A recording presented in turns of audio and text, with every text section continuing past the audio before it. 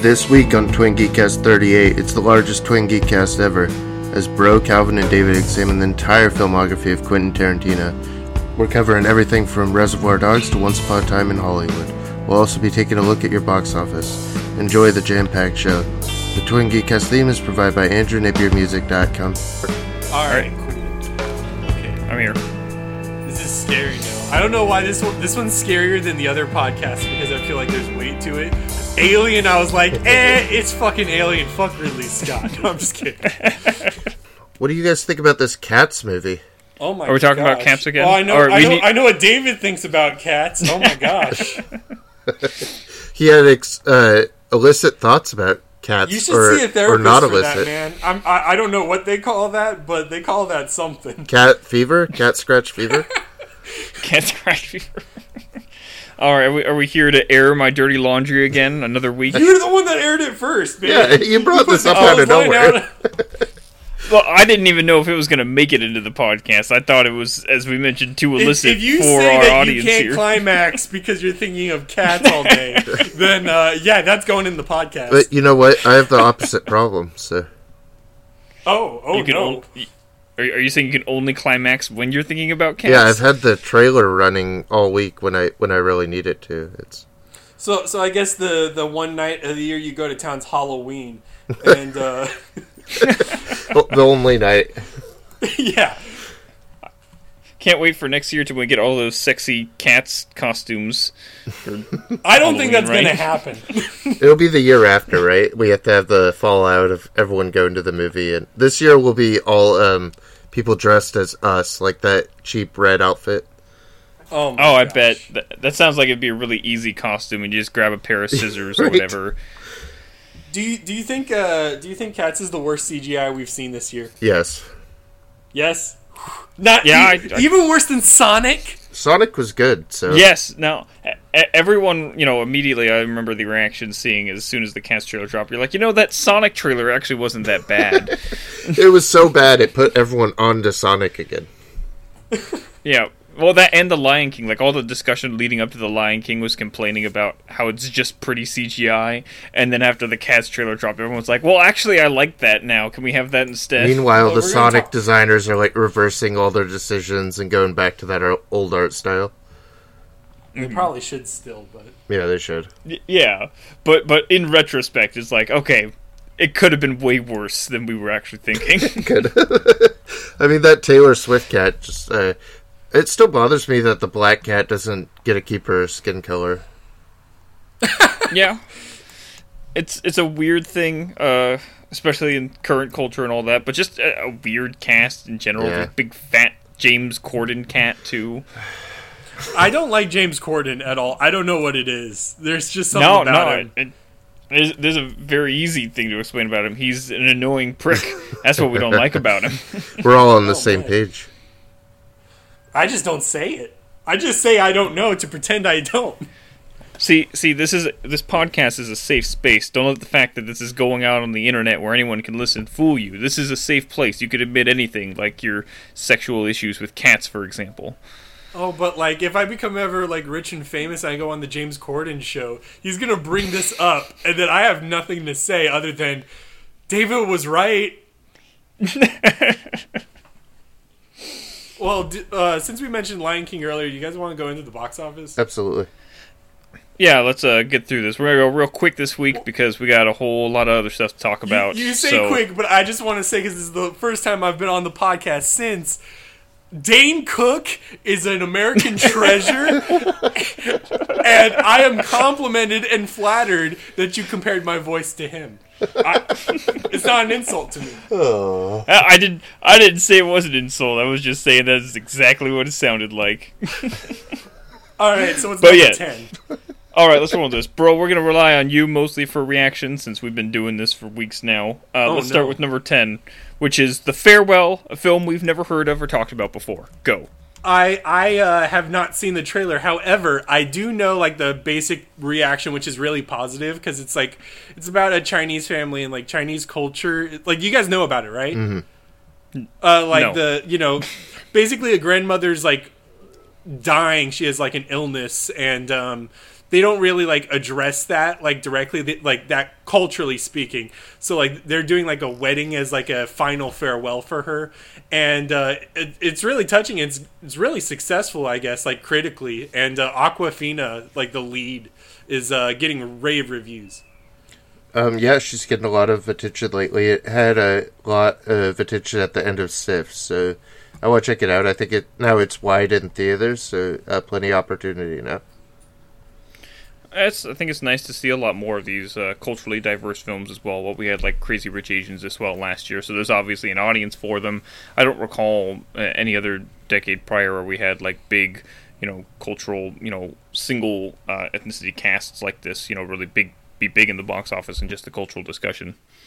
Well, I think it's also just more respectful because like even like back then when they did do like single culture or single ethnic casts, a lot of it was like comedies. Like a lot of it was like not necessarily disrespectful, but it wasn't necessarily like actually trying to cater to them. It was more so just sort of like a shallow thing. Whereas these sort of films like Farewell have a little bit more nuance to them. Right. All right. I said we're going quick, but I gotta pick it up a bit more. All right. Okay, let's that's see. fine. Yeah. Number 9, we got Annabelle Comes Home. She Comes Home. All right. Number 8. You told me to go fast. All right, fast it is then. 8. We got Stuber. That movie looks so terrible. Calvin watched it a bit earlier. He said he walked out. How's Dave Bautista? Because that's the only reason I wanted to see the film. I guess Calvin walked out of the conversation as I well. had to go turn off the baby monitor there. There he is. We're talking about Stuber, and Bro was wondering about Dave Bautista. Yeah, it's about a stupid Uber driver. His name's Stu, and he drives an Uber. It's Stuber. You've lost me. You have completely lost me. That pitch was terrible. That's the only pitch I have. Look, the pitch for the movie in general was terrible. Did you see the trailer? Well, like, they've been doing this pitch forever, because, like, Uber's the new taxi, and how many stupid taxi driver movies have there been? I just remember the one with Jimmy Fallon and Queen Latifah. Look, I'm done with Stuber. All right, we're going to Aladdin. All right, 7 is Aladdin, yes. Bro, thoughts on Aladdin? We've all talked about Aladdin. Here's the thing. Calvin's really anti-Aladdin.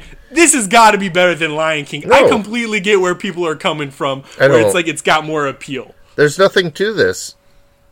Just because another movie's bad doesn't suddenly make your movie good.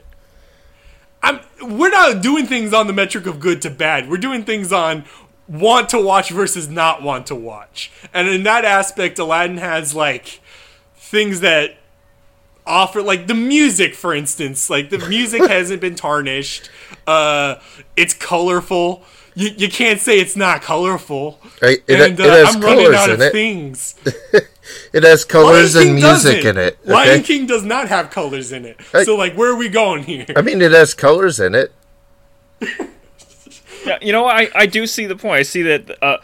I agree with the idea that Aladdin potentially has more to offer. That doesn't mean it delivers on by any means. Like, Aladdin I can absolutely see being a worse picture because it just fails at everything it does, whereas The Lion King just kind of will boringly retread things in new CGI rendered way. Lion King invented new tech that's really important, so in the future it'll be looked back on, and Aladdin never will be. Counterpoint, let's move on to number 5 yesterday. All right. It was number 6, actually. 5 is where it was last week. 6, It dropped a spot. Yes. You're looking at the wrong numbers, bro. Oh, dang. What a mess. I can't read. What are we on? This is my job. Stop reading the numbers. This is my job. I haven't seen the film. So, I like the Beatles more than you guys, I think, and I kept up with them a little bit more. Whoa, more? I don't know about that. Maybe you know more, but I don't know about like more. Sure, I'm not going to fight about how much I like something. Look, we all like the Beatles. Let's just, let's approach this as a group here. We like the Beatles. But this reminds me of, like, Across the Universe, where it's sort of like, I feel like Hollywood wants to make Beatles biopics, but they know it's a bad idea, so they just make tribute movies. It's true, they can't get a biopic off the ground. I wonder if they just won't let them. Yeah, and then it's like, let's make a movie that's kind of like that with Beatles songs in it, and maybe people will see it. And that makes me like really skeptical of the film. And Ed Sheeran, you know. Well, you should be. He looks awful in that trailer. He's in it a lot too. This isn't just cameo Sheeran. That's the worst. You know, everyone already didn't like it when he popped up in Game of Thrones. Why would they like him in a Beatles movie now? This isn't just popping up. This is like he's a good friend of the main character and helps him out and brings him on his tour, and he's around. Oh man, it's rough. What do we have before this? Let's see here. Number 4, we have Toy Story 4. What about 5? Ah, damn it. We're getting all the numbers mixed Hey, up. David, let me do this, all right? All right, fine. You do 5 here. Crawl, and I haven't seen the movie yet, but I really want to because Sam Raimi, and also this is my neck of the woods. Yeah. This is I've done this every day, man. Hurricane with the true. Gators, yeah, man, I do it. I've seen Crawl. I've seen it twice now. Oh, is it that good? Yeah, I really like it. Is there a review on the site? There is. Yeah, I reviewed it already. Ooh, I'm gonna read that. And I like it because the girl swims for the Florida Gators, so you know that she's going to be swimming with Gators. That's good foreshadowing. It's brilliant. It's high level Florida style storytelling. It is. And that's how I like it. It's the level of intellectualism you're working with in this film. Mm-hmm. And I could tell that the French horror director here, he's very comfortable with this kind of house setting. I just watch High Tension, and it plays into a lot of that. I like Crawl a lot. Yeah, it seems like it's generally just a fun summer flick. We need more of those kind of disposable but easily entertaining kind of summer movies. Absolutely. And you liked number 4, Toy Story 4, correct? Yeah, I had a good time with Toy Story 4. I don't want to see it again, though. If you could rank the Toy Story movies right now, what would you do? Oh, God. It's done. Never mind. 1, 4, 3, 2. I didn't realize you liked 4 that much. That's crazy. No, I do. I've seen a little bit of backlash against it as of late because it does somewhat undercut, the message of 3 and the sentimental send-off of that. But, it sounds like, in general, the reception is still very positive on the film, and they pulled off one last great sequel before they're going to shut the book on this forever. Hopefully, please, God, don't make another. Oh, David, you're so funny. Let's move on to Spider-Man Far From Home at number 3. It's okay. Yeah, it's fine. Yeah, I don't know. I didn't go see this one. I talked about going to see this one because I like Spider-Man, but the motivation never came. I'm like, I actually was interested. I'm like, Mysterio's a great Spider-Man villain. He is. I wanted to check this out. Mysterio is a great Spider-Man villain, even in this film. Mysterio's probably the best part of it. He is. Yeah, I agree. Some of the stuff where Spider-Man's going into Mysterio's realm is really interesting to me. Oh, I just had no motivation to go see it. I think the kind of fatigue, the Marvel fatigue, is very real. Yeah, and how you feel about Homecoming is sort of like not doubled down because Tony Stark's not there, but like the worst part of the film is probably the Nick Fury stuff, and then it's the teenage drama if you can't handle it, and then the best part is the actual superhero stuff. So that's really how it's that's the appeal there. Right. Well, it's just. Go ahead. I know for me, part of the issue with the MCU Spider-Man is that he's very much an MCU Spider-Man. They don't give him a chance to be the Spider-Man we know and love as a full character. He's very bound by what's going on with the Avengers and everything. Yes. Do you want to move on to number 2, Once Upon a Time in Hollywood? How do you want to do this since we're about to talk about it? Well, let's just look at the box office. It made $40 million, and it's in about 4,000 theaters. It had a good take-in, but I don't think it'll look like anything next to number 1 here. Oh my god. Right.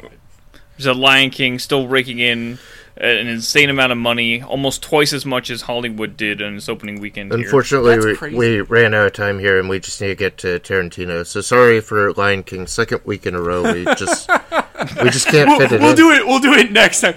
Every time you do that now, Lion King is going to stay number 1 for like a month.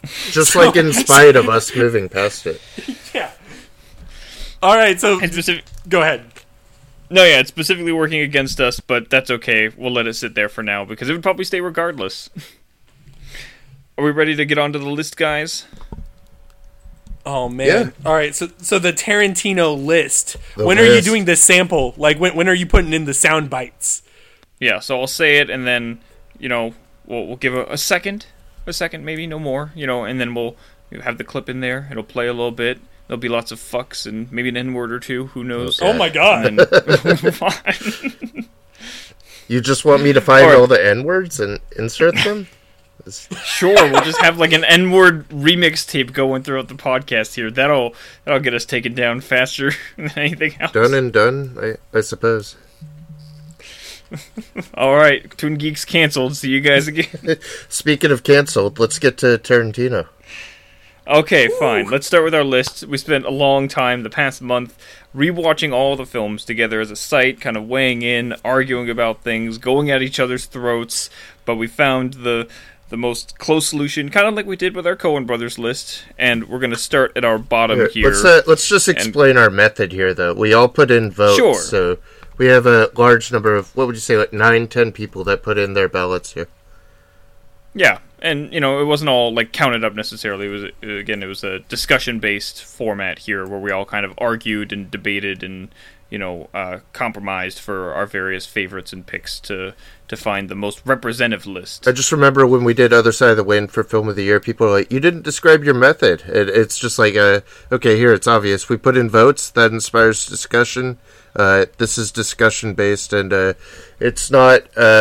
every list is so individually different, especially for this one, that it's more of a staff representation of what we want to go out on the site, really, than anything individual. Yeah, and I guess we should have the disclaimer that we tried really, really hard to make everyone happy. We did. It's not easy to make everybody happy. Never. So, right. Well, because a big thing as well is that a number system wouldn't necessarily be fairly representative, is because, even though a bunch of people would have a certain ones at a higher end, it's not necessarily the disparity between the selections may be much bigger. If you did it by numbers, especially near the end, Death Proof would be in the middle. It would. Which is not the case, because some people really don't like Death Proof. That's the thing, is that you got to consider the passion for which people care about particular entries. Someone may put Death Proof at the bottom, but they may put it, like, way at the bottom, I think certain outlooks really change depending on our rewatches, too. If we want to talk more about our process, at least us three went through, like, most of these movies. They were easy to binge. They were very easy to binge. Super easy. I had a hard time finding time because Tarantino likes to make really long movies, but, other than that, I had no problem jumping in from one to another. Again, that consistent style makes it easy to kind of ride the wave, and the fact that he doesn't have a ton, that makes it easier, too.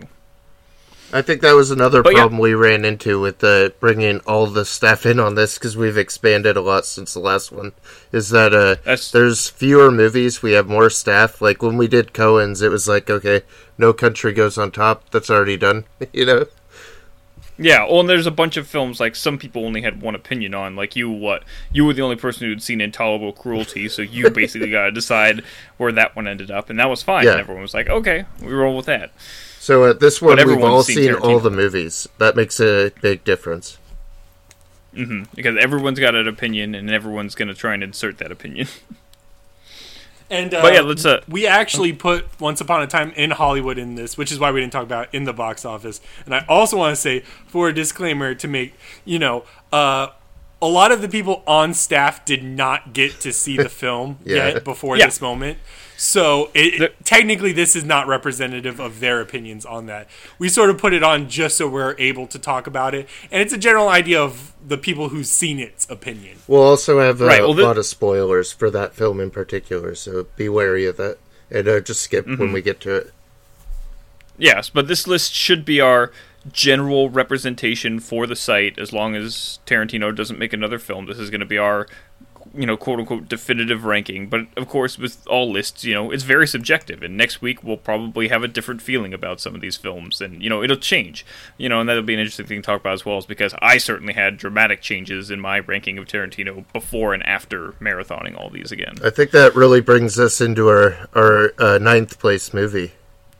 Yeah, let's start there. Ninth place, which I think the general consensus we all kind of came down on, was 9 here. We're going to start with Reservoir Dogs, the very first film Tarantino made.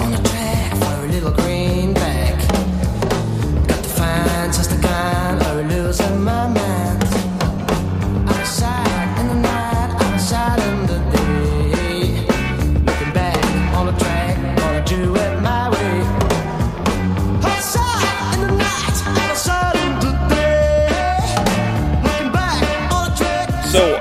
yeah, I think the big thing definitely was that I found that this was one of those films I really enjoyed as a teenager, first getting into film, but now I'm like, it's a little more amateur than I kind of thought. Yeah. I remember watching Specifically it.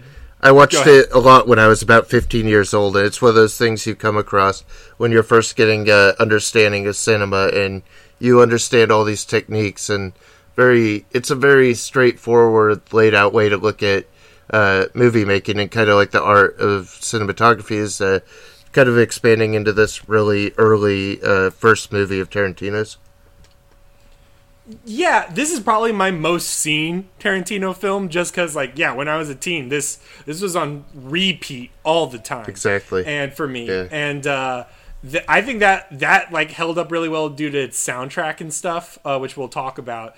But, yeah, as far as things go, you can see that this was early, and you can see the proto forms of what ideas and concepts and techniques would splinter into. Like, you can see the seeds that would grow into other films, but this here is just seeds. Oh, I think one thing in particular I noticed watching, immediately in the opening, it kind of sets the tone and the idea for what you're going on, because you get that signature Tarantino-type dialogue with the like a virgin conversation, but here in Reservoir Dogs, that one is totally devoid of substance. It's a kind of pointless idea that Tarantino inserted in because he had this controversial take on the song, and it doesn't really reflect something like the opening of Pulp Fiction instead later, where that is really character building. There's that's another big thing with Reservoir Dogs, that there are characters that just flat out do not matter in the film.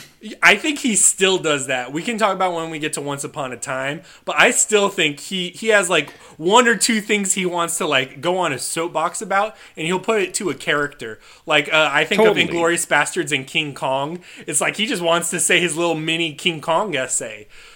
Right. Well, he had the clever idea with that, but I think he certainly handles it with better tact later on. It doesn't help that the whole opening conversation is literally just dick, It's a lot of dick. It is. It's ridiculous. But what did we like about the film? Again, I think soundtrack wise, it's very smart because they actually weave the soundtrack into the narrative, because it's like a sort of 70s weekend. Right? And then it sort of decorates every scene. I think what you were saying about some of the seeds of Tarantino, too, that it's, without this, he doesn't have those things to pull from. Even if they're foundational parts and they're rough around the edges, he's able to refine those and finesse them in every other movie. Yeah, you get his usual style flourishes here, the kind of, unconventional story structure here with all the flashbacks thrown in. You got, a lot of the cinematography choices, like the spinning camera. The trunk shot is, of course, the first, time we get a Tarantino trunk shot here, which is done in a really brilliant way because, it's this kind of reveal. You get the anticipation of it when you get their reactions from shooting up inside the trunk and then cut to the reverse where you see the cop, who's great in this, by the way. I think he's the best actor here. He seems really terrified throughout. I really buy that. I disagree. The best actor here is above and beyond Michael Madsen. I like that pick. Holy crap for me. Yeah, dude. I think Michael Madsen as Mr. Blonde here is probably Madsen's best in any Tarantino film. He hasn't given as much in other films, but here that sort of cold demeanor, yet sort of warm, psychotic smile, definitely makes him magnetic whenever he's on the screen. At least for me. And then Roth as Mr. Orange is also good. I think when they're in the warehouse and he's bleeding to death, it works a little less for me. But the flashbacks with Roth also gave me a lot of mileage for the film. Those are the flashback sequences I like. I like the stuff with Roth because it does give insight to his character, and where he has to tell the fake conversation, the fake story about the marijuana, drop and all that, and the cops in the bathroom. That's one of the better scenes from the film, I think. The other flashback sequences are some of the more empty ones, sometimes I think that the film would be even better if you didn't show everything, and if you left it more ambiguous, you're kind of the kind of pot boiler film you got going on here. I feel like that's the amateur's mistake, or the debut movie mistake, is to show far too much. Well, that's still Tarantino's style. He shows every flashback he can, and we'll get into that, especially even with this latest one. We'll talk about the excessive flashbacks that he goes on tangents with. We also want to be positive because at least one staff member has this as their favorite, and I think it's like 2 or 3. It's easy to just want to dump on a film when because negative criticism is so much easier than positive criticism, especially when it's a film we've all collectively come down on. Like Reservoir Dogs, to me, kind of represents that burgeoning film interest. Directors like Tarantino and Fincher and Paul Thomas Anderson. They kind of represent those people who kind of hook you immediately because they have an immediate identifiable style and that kind of up and coming approach to filmmaking. But as you kind of mature more and learn more about film and how extensive it is, you kind of grow away from that. At least that's what I've found, especially in regards to Tarantino. He's a great entry point, but not necessarily the top of the pile. I don't think you want to sure. end with Tarantino. I think it's a good beginning. The last thing I'll say about it is, and to go along with all this, because I just now remembered it, is I remember listening to and watching the Roger Ebert and Gene Siskel review on Reservoir Dogs when it came out, and their opinion on it was very similar to ours. Yeah. Which was they liked the style, they liked the content, but they felt it a little bare bones, and they were like, we can't wait for what's next, because what's next will for sure be better. There's not a ton of substance in Reservoir Dogs. I see how it's a great beginning and how it's very important to beginning the style that would come in the 90s, like at that point in time. I think we're looking at it with like our lenses on of seeing every other Tarantino movie, but if you go back then and look at it in like that early 90s lens, it's really important. Oh, I think another big thing you get from it as well is that you maybe not realize, but this is also the beginning of Tarantino's kind of idea thievery style, I'm going to call it. It's an homage in a way, but it's also kind of just, stripping lots of ideas, and he does a lot of that. But he's... and it kind of starts here because the whole premise with Reservoir Dogs, people don't realize generally, is taken from Hong Kong action film called City on Fire from 1988, I believe.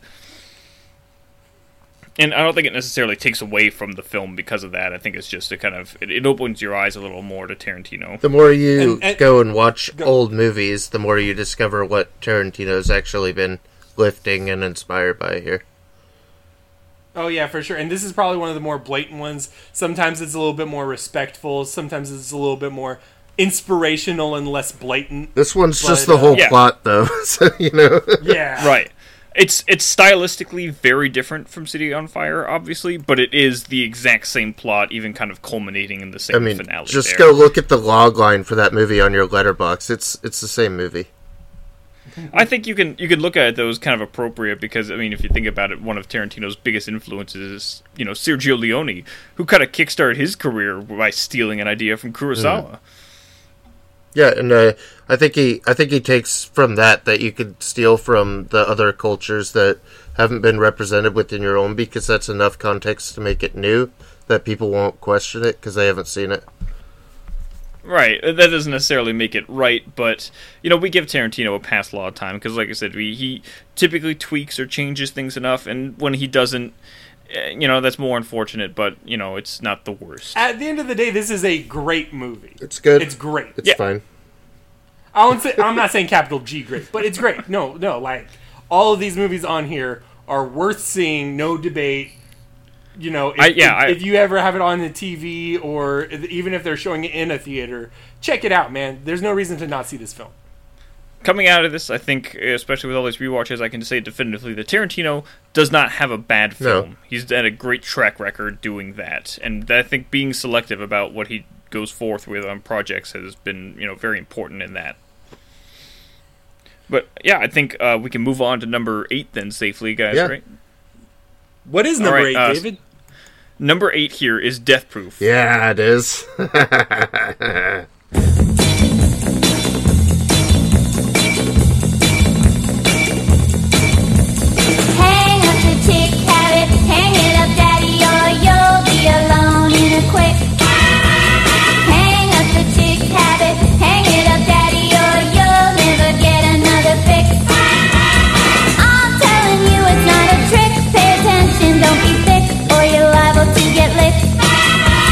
You're gonna see the reason why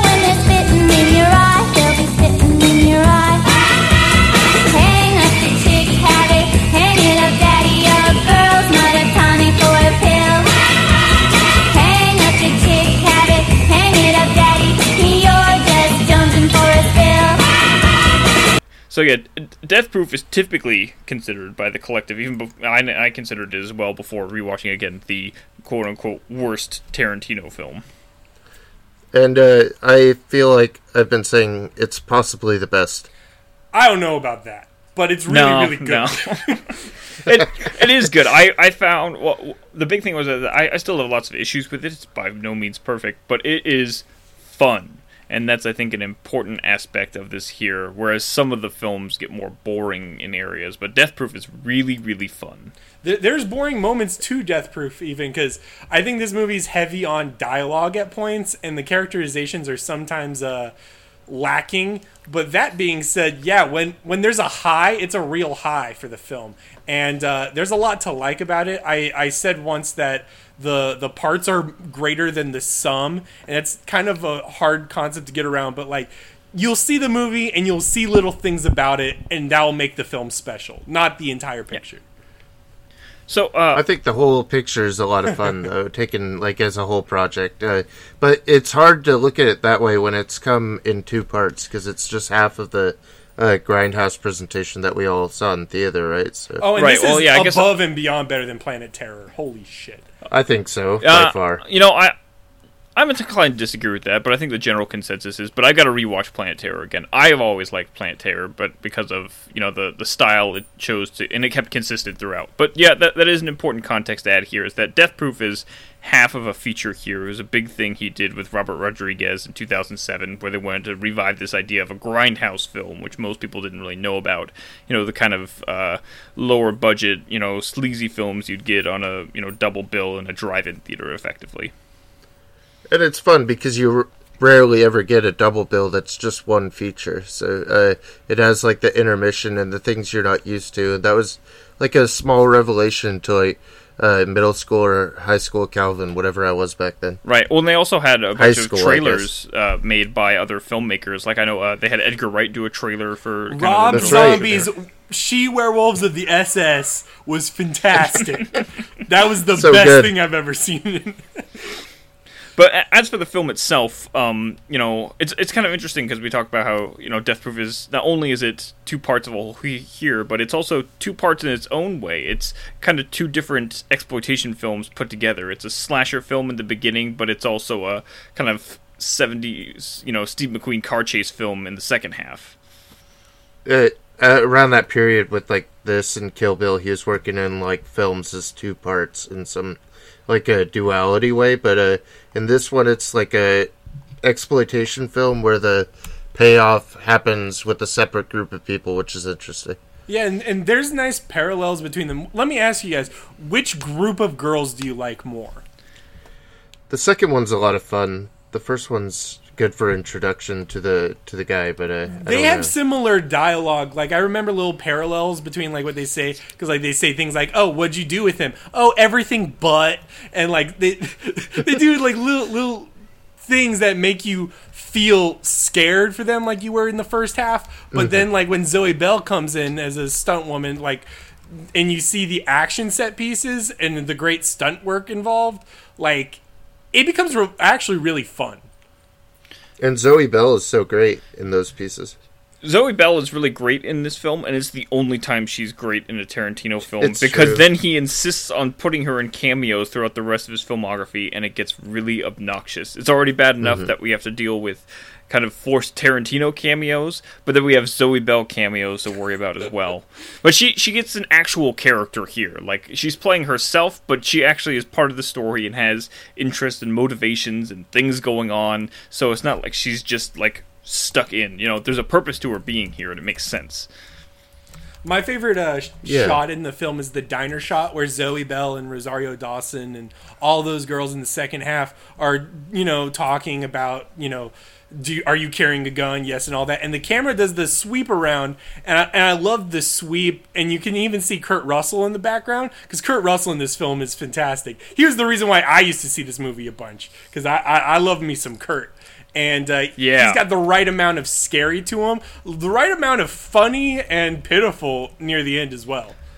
Oh yeah, so at the end, that's one of the best things, and I've seen Tarantino do this a couple times since as well. Is that he just makes him this pathetic baby at the end of the film when everything's finally been turned on him. But up until then, he's got a great balance of like that undeniable Kurt Russell charm, and then that malice in that character where he clearly gets off on this kind of violence and killing here going on, and he's great in that first half of the film. That weird, off-putting, upfrontness about him. And it's fun to see what will come in the next or the newest movie with him working with the stuntman and what he thinks about these people that were like on the fringes of Hollywood, which is always where Tarantino really finds the heart of his movies. And I feel like Kurt Russell's stuntman also finds something of like the dispossessed and something horrifying. It like dips into moments of horror with the locked car seat. Yeah. I do have a question for you guys about Kurt Russell's character, though. There's at one point in the first half where he has a whole bit about putting people down in a book.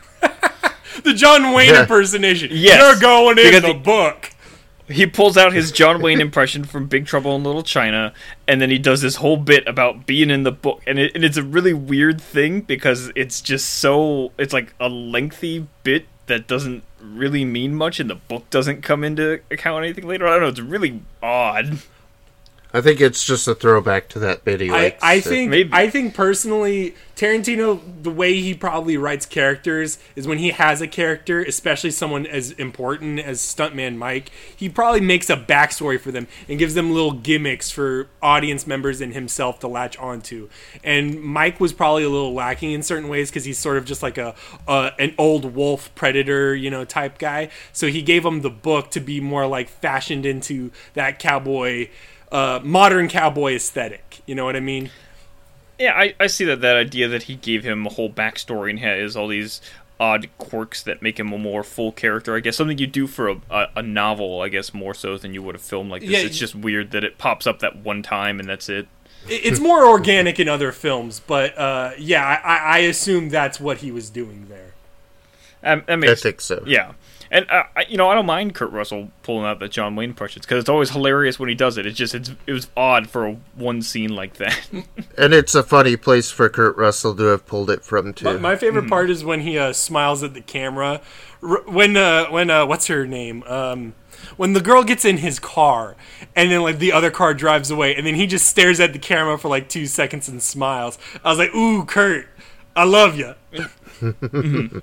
Great touch. I do love, of course, both between Planetary and Death Proof, that, the beginning of Death Proof anyway, the style of scratching all the film and making it look old, and, sometimes it's really heavy in the beginning of Death Proof, though, and it lets up, like, repeated shots and stuff they do. Like Tarantino just puts it all in the beginning of Death Proof and then kind of lays off for a while, and then you get to the halfway mark and it becomes a totally different film. Yeah, it cleans the image as it goes, for sure. Yeah, I think it's used for the edit because I've seen this film a lot, actually, and the theatrical version is very different from the full cut. And that first half of the film with all those sort of fake trickery is used to full effect in those cuts. Mm-hmm. So I do have one more question, at least about Death Proof, before we move on, and I want to talk about the problematic implications of leaving Mary Elizabeth Winstead's character with this hillbilly who clearly is some intent to rape her. What do you want to talk about? I feel like we need to get that out there and address that. Yeah, that's kind of a problematic thing you've written there as a joke. Well, the good news is if he thinks about cats, it won't happen, so let's just hope. Oh. So what's next on our list? All right, next, moving on here. We got a lengthy discussion here because we have Once Upon a Time in Hollywood here as our number 7. I'm Rick Dalton. It's my pleasure, Mr. Schwartz. Call me Marvin. Put it there. That your son? No, it's my stunt double, Cliff Booth. Last night, we watched a Rick Dalton double feature. All the shooting. I love that stuff, with the killing. A lot of killing. Anybody order fried sauerkraut? From you Nazi bastards!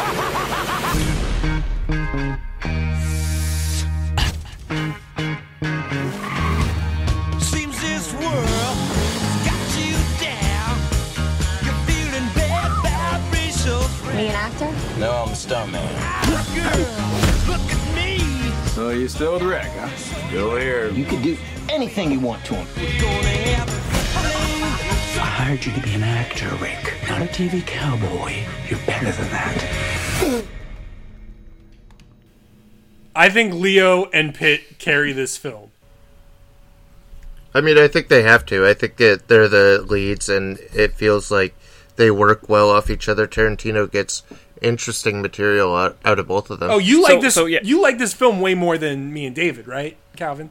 I think so. Yeah. Yeah. So I'll say this especially in regards to Leo and Pitt as well, and that the fact that the film was touted so long as Tarantino's Manson script, and that, you know, the discussion of the Manson murders being in the background of the story for so long was the discussion around the film, was very misleading, because this really is more about Leo's aging Western TV star character and his relationship with his stuntman, and then the Manson stuff just is sort of going on simultaneously in the background till it collides in the end in a weird, different way. He uses that historical information, like this is going to happen at this time, to sort of create the suspense for the audience. I can't imagine watching this film and not knowing that those people are real, because if you don't have that sort of historical context, there's very little suspense in the film for a good period of time then. Right, You should really know, though. I was discussing this with someone who I knew who's much younger, and they didn't know. Like, I blew their mind by informing them that Manson and Tate and everyone else in Polanski involved are real people. Yeah, That's horrifying. well, I mean, I understand a general person, especially younger than me. Who, yeah. I understand them not knowing about it. Like earlier, someone said something in the chat about not knowing about the Titanic. And the Titanic was a real thing, but I'm like, Titanic happened over 100 years ago, and all that happened was a boat sank. How many people need to know that? Right. Well, I think the good thing is that Tarantino doesn't need to bow into, like, people that don't know something, right? Like, he has the confidence in his audience that they're intelligent and they know a little bit of history. And not just that, but it's fine. Honestly, the film doesn't really need it for most of it. No. Right, the big thing... and everyone that I've talked to that's seen it knows about it. I mean, who doesn't know about Manson? Well, the thing is that, especially as well, one thing is that Manson is almost not a character in the film. He shows up for a scene early on, and then he's gone, which is really weird, because he's an important part of the trailer. Like, they focus on him in the trailer, but that's literally his single scene. Really, it's Tate that is the connective tissue and the reason that Tarantino made the film. Like, right. He had this idea about the two Western guys, right? But then it's really Tate that pushed him to, like, pull it together into, like, he found the direction of where to go with it with her. Well, and that's the thing, is that the film makes perfect sense if you don't know about Tate and the Manson murders and all of that. You know, it plays fine, you know, and you'll be none the wiser that you're missing out on something. But what you do miss is that for the purpose behind the story and the then, you know, revisionist aspects that come with it in the finale. But we'll get to that. I think the film is largely Tarantino's fantasy, and at its best, it works as a fantasy for the viewer and audience as well. And to me, some of the dodgier bits are when he's sort of doing it for himself. Yeah, I certainly agree with that. One of the big things I walked out feeling is that the film does not have good pacing, especially in the balancing between the different stories and feeling like we're hitting certain plot beats. It feels like it meanders for a long time in the middle before something happens. Day 2. I don't feel that way so much. I feel like we're just hanging out with the characters and that it slows us down to their pace of lifestyle, and I like that about it. I can see that because one of our staff members, Jesse, compared this to Jackie Brown, and I get feelings of that. Jackie Brown's also a sort of a hangout movie. Yeah. Well, there's actual plot beats in Jackie Brown. There and we hit is. things You as are we come correct. across. Whereas the plot beats here, there's just like a long stretch before, you know, where we're just hanging out with, you know, Rick Dalton for a long time while he's doing all of this work and existential crisising over, you know, Western TV store before he finally decides to take the Italy, you know, prospect that's set up in the opening of the film, you know, and then quickly rush through all that. I'd say, like, the film was, like, a complete breeze for me. Like, it felt like nothing for, like, 2 hours, 41 minutes. It felt like I was just getting I there. disagree. I think I compare this probably to like a plane trying to get off the ground. Sometimes it will soar up in the air, and other times it will come back down to the ground, and then I'll be like, oh man, I didn't get that at all. I think we're talking about why it's better than the last two, right? Like we're talking about... we need to get. We're just talking about the film in general. Yeah, but yeah. yes, I mean, this is probably the time to talk about the film in general. So that's my initial impressions. I will say in defense of this, especially over Death Proof and Reservoir Dogs, is that this is sort of a fully developed style, and even then you see new things that Tarantino does and has never done before, and that's really impressive here. And Jesse's saying it may be his favorite Tarantino film, so we have to consider that I came out of it really high on it, and I think it will really improve from repeat viewing. I love Robbie in it. God, she is just like luminous, and if there's anyone else in the frame, she like attracts all the attention. Like she's like, just like a light comes on. Like she's the only person that could do this role. See, I think the film in general just has kind of a somewhat mixed reception right now. Generally positive, as we're all coming out of the high of the film and whatnot. But I've got a more feeling is that people will average out on the film over time. There's lots of high praise right now, but then we'll have more like takes like me and Bro have right now, where it's more mixed. I think in a general sense. I think once like the Twitter police goes away and stops like the annoying like cancel Tarantino thing, I think it will probably balance out and be on a lot of end of year lists. Honestly. Well, I think the real difference between like Calvin's opinion and my opinion is like, I think Calvin completely surrenders to the fantastic high moments where there's magic to the screen, especially with Robbie or even some of the Dalton stuff. Some of the Dalton stuff is amazing, and his stuff is the best. I think. I mean, it's his story. I think throughout. Yeah, and I think so. I'm less willing to surrender to magic, but that means ultimately that I enjoy the film less. So dang for me. Yeah. Again, let's not get it wrong here. We enjoyed the film. I had a good time, though I walked out feeling somewhat tired. I ranked by the this end. higher than it is ranked now. I'm ranking it in the middle of the pack for me. I think it's much better than Reservoir Dogs. Oh, for sure. Yeah, there's a lot of stuff going on in this movie. It's like full of stuff and Tarantino but also new ideas, which is great. And if we were to go by the Death Proof measure of the parts and the sum, this has amazing parts. This has fantastic moments and images that carry with you. I just want to say, I'm so fucking tired of like the earnest serial killer movies and having them portrayed as heroes and shit. I love this different portrayal that has energy and creativity behind it. If I have to see like one more movie like My Friend Dahmer or what's the Netflix one, the extremely vile, wicked. That thingy. If I have to sit through one more thing that's bullshit like that, this is just like a savior of like that kind of cinema where it finds some truth and human element behind this, and all of it is in Tate. Yeah. He goes for he goes for redeeming, not even redeeming, but like sort of bringing back to life and reviving Tate more so than exploring Manson, and that's really amazing here.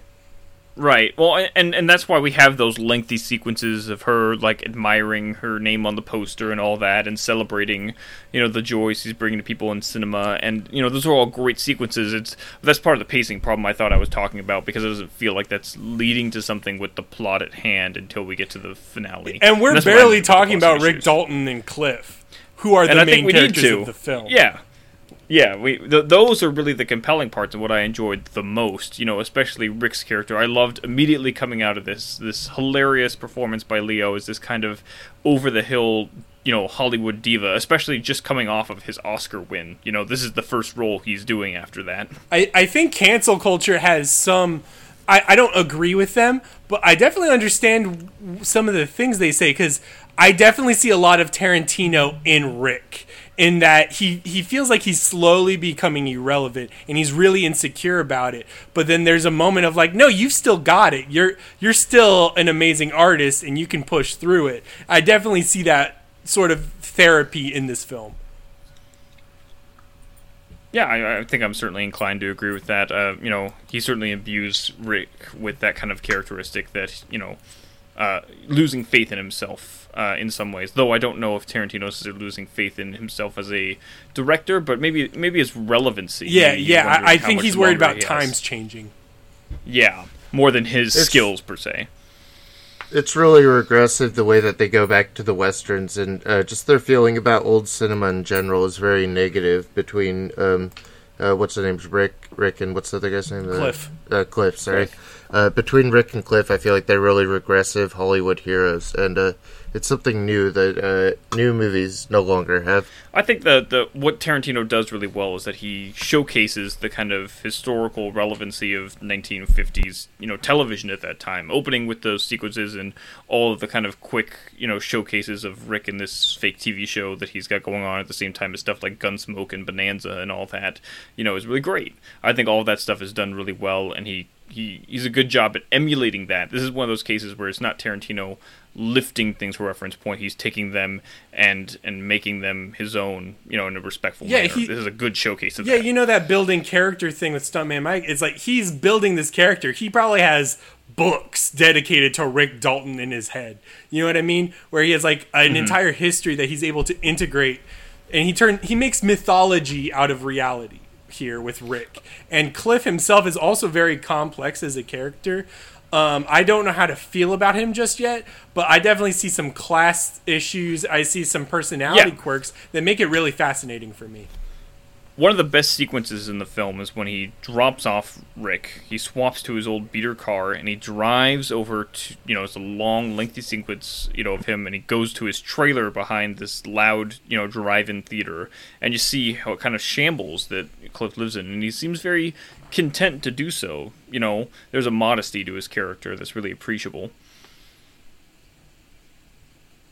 Calvin, you have anything to say? Well, I feel like it's obvious that Pitt really understands his character, and I feel that it's very buyable that he was living the experience, and Leo complements that very well.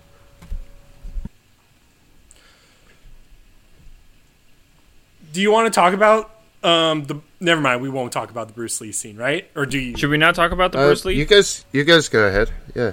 You okay there, Calvin? How do you feel about it? All right. Calvin. Do you see anything to it? I thought it was hilarious, but I didn't think twice about it.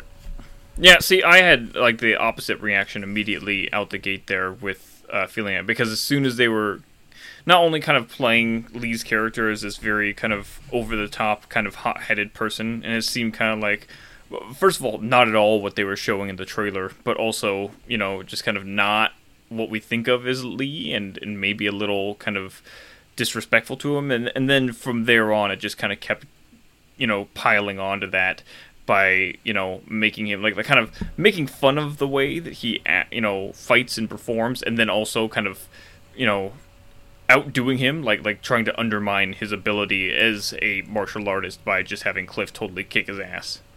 Do you think it does undermine it, or that it's just funny? I think it undermines it for sure. Yeah. Because here's the thing. I think it absolutely I feel like that's like... Here's the thing. It shows how insecure Lee is. Like, the scene is meant to portray him as the complete butt of the joke. Where it's like, I could definitely win in a fight against anybody. I'm the best. And then Cliff... It helps Cliff out, and it makes Cliff look like a better character, because it's sort of realism versus the Hollywood fake that sort of runs as a theme for Cliff. But for the actual image of Lee, it is pretty unflattering. Right, there's no respect in the portrayal of Lee here, which is very odd because Lee is obviously someone who, influenced Tarantino, as we see in other stuff like, in Kill Bill especially. But for some reason, he just drops all that here to turn Lee into a giant joke. And it's mostly to set up that Cliff will be good at fighting, so when he does all the crazy shit later, he beat the Bruce Lee before he was even a movie star or anyone with a name. Like, Bruce Lee at this point was just like a trainer for Tate and Polanski, Yeah. Well, he was fairly big. Like, he had a big role on the Green Hornet, which they name drop in here as well, and Tarantino's referenced also before. So there is that thing about the Green Hornet where it's just like a Kato fight, or there's something in it, but the whole I can see where you're coming from. The whole sequence in general is just this big flashback sequence that doesn't really add much to the plot, and it's a long distraction. Would you say that it's like a meta commentary on the kind of fights that were in the Green Hornet back then? I think there's definitely an element. To be honest. I think there's an element of Cliff being the real and Bruce Lee being the fake. Because again, throughout the film, they sort of try to position Cliff as a reality versus the fake theatrics of Hollywood. They make an obvious contrast with that, the hippie character there, where they're like, oh, I like that better. You're not like those fake Hollywood actors. They make that text very clear there. And again, that's clearly what they're doing with the Lee fight sequence there. But then the implication there is that Lee is a fake fighter, which is not at all the case. And again, very disrespectful to his legacy. It could be damaging, but that whole bit is a fiction, and I feel like it is commentating on the kind of fighting in the kind of movies they were making. Tarantino can do whatever he wants with any character and any person. And ultimately, this will probably cool over. In 30 years, will people still be talking about this scene? Probably not. No. But no. Initial impressions definitely hit. Or in, let's say, a month, nobody will be talking about this scene. Probably not as much, but there's still a certain, it's obviously an issue. And again, it struck me in the theater without even the context of knowing that Lee's family was, frustrated by this, depiction here. But, in theaters, I sat there, kind of wincing at it. I like in this film when Cliff sort of intersects with the hippies when he goes to Spawn Ranch. Yeah, that's one of my favorite parts of the film. That's great. It's a I love that. Yep. I love that disused ranch and the weird culture they have there. It's a really great sequence it's very dirty, very and tension filled. Mm-hmm. I saw comparisons. Like, it did feel, and I thought sitting there, it did feel like we switched over to Texas Chainsaw Massacre at that point.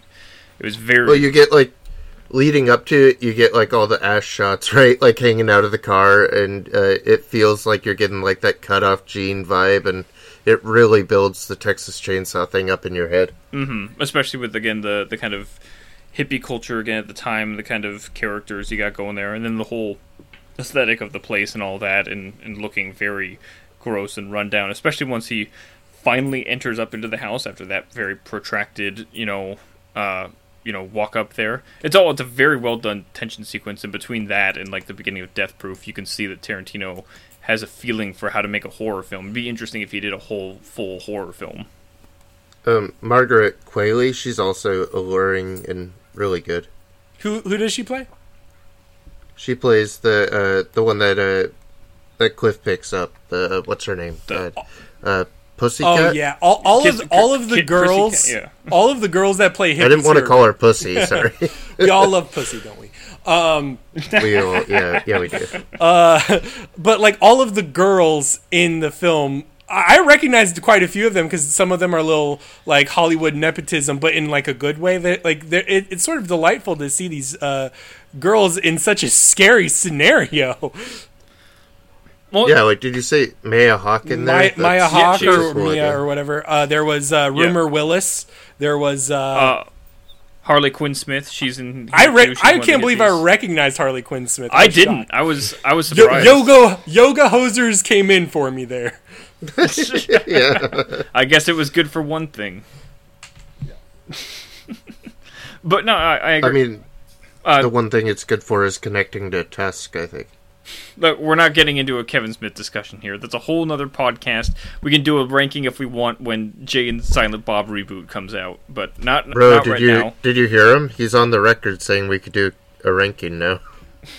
I am so excited. I'm beyond excited. Do you feel like we spend enough time here on? Yeah, I'll be probably writing a review on it very shortly. I didn't know what to say about it, but I think after this conversation, I think I can create a coherent review for the site to enjoy. I just want to say that I love the world building, that it brought me back to a different time that obviously I didn't ever get to experience, but that I've always glamorized, and I feel like Tarantino finds his own truth in these spaces that are really interesting to me, and I just want to live in their world, and through Robbie and especially Cliff, I feel like I could get there at least halfway. We could probably spend a whole hour talking about this film alone, but there is a lot still to process, and a lot of it would kind of just be first impressions and potential nitpicks and stuff. And there's a lot of movies to go for now. Yes, yeah, we're already an hour in, but I love this one. Mm-hmm. I think I'm the only one of us that did, so I don't know how much I liked it. I thought it was great. It was great. Not capital G great, but great.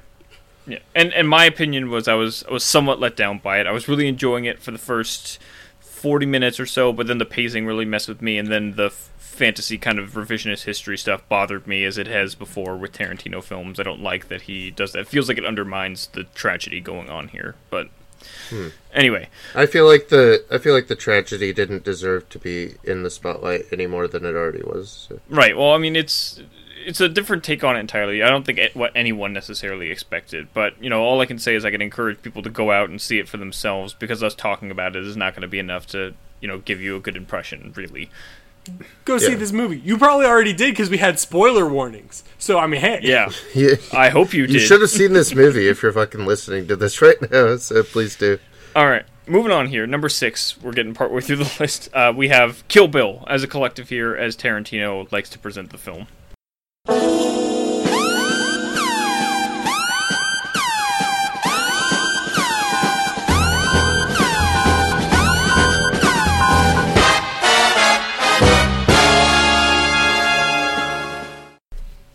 We argued most about whether or not we should split it, to be honest.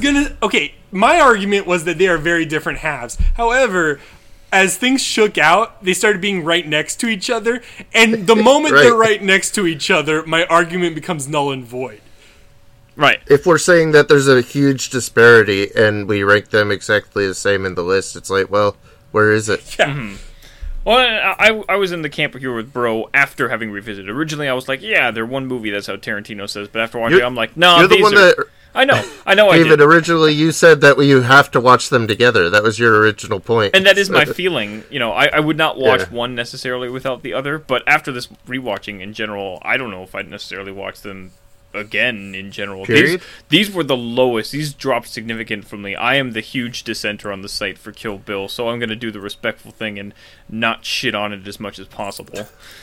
I feel like I've cooled off a little bit too, but I'm not... Go ahead. I feel like I cooled off a little bit too, but I could still see that it's the most passionate Tarantino ever is, but I don't know if I'm as passionate as I thought I was about where he's at.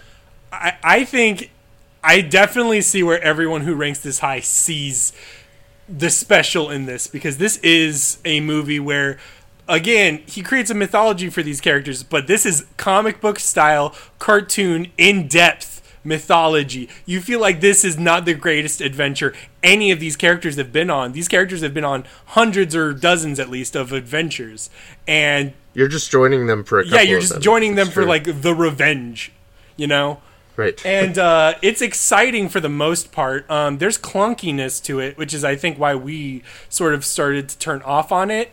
But definitely Volume 1 has a lot of exciting action to it, and David's sort of lesser on that because he definitely sees all the influences, in quotes, influences versus ripoffs. Go ahead. I'll say this about it, is that I think there's no debate that Kill Bill is his least original film, I'll call it, because there's not a scene that goes by where he's not taking or lifting something, and so many things are just straight up lifted. And some of the favorite things, like all of the musical cues, the ones that he makes like obvious incorporation into the movie and really stand out, they're all lifted from something else. That whistling theme that El Driver has as you're walking down the hallway, that's taken from a Bernard Herrmann theme from film called Twisted Nerve. There's the Fly of the Bumblebee, which is the theme music to the Green Hornet when they're doing the flying sequence over to Tokyo. That's taken elsewhere. And of course, there's stuff like the Bruce Lee suit. There's the Yojimbo line about going home to your mother. He took a huge influence from Battle Royale as well. I could go on and on about this, but that's why I say it's his least original. I feel like, and it doesn't feel like homage to me. It feels like just straight, take here, insert here. I just wonder if you combine enough things together and they're all disparate, does that suddenly make it new? It's a collage, and it's a mix of sampling. I would argue that this film is different enough to completely be its own thing. I think David sees this... It's like a sausage, and David's seeing all the meat that went into the sausage.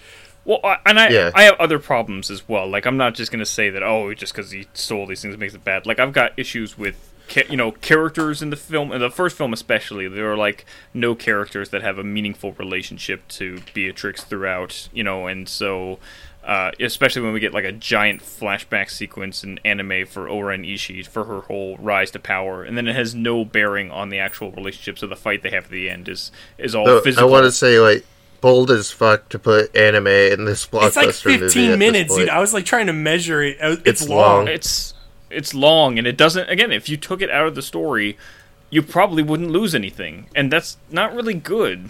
No, I mean, I don't know. It's stylish. It's a new idea to put that in there. I think him exploring characters in this is an appeal. So I don't mind it necessarily being there for Oren Ishii, especially since she's the principal antagonist of the first half. But he doesn't do it for other Vipers. He doesn't do it for anybody else. No. The first Viper they take out, whose name I can't even remember. Copperhead. I don't know her real name. It's Copperhead.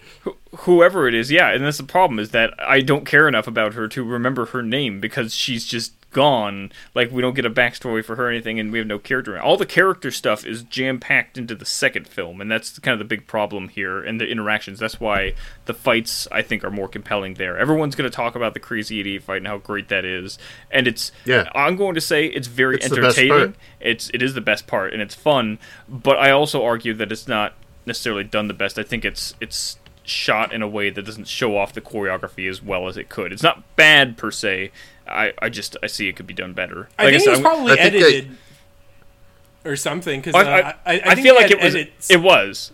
It's edited in a way that every cut, comes on each impact, so all shots only exist for a second or less, and to me that communicates that Tarantino's not confident enough as a director to hold on and show that attack. I think that fight's very confident. Well, no, I think a lot of it has to do with censors/ratings.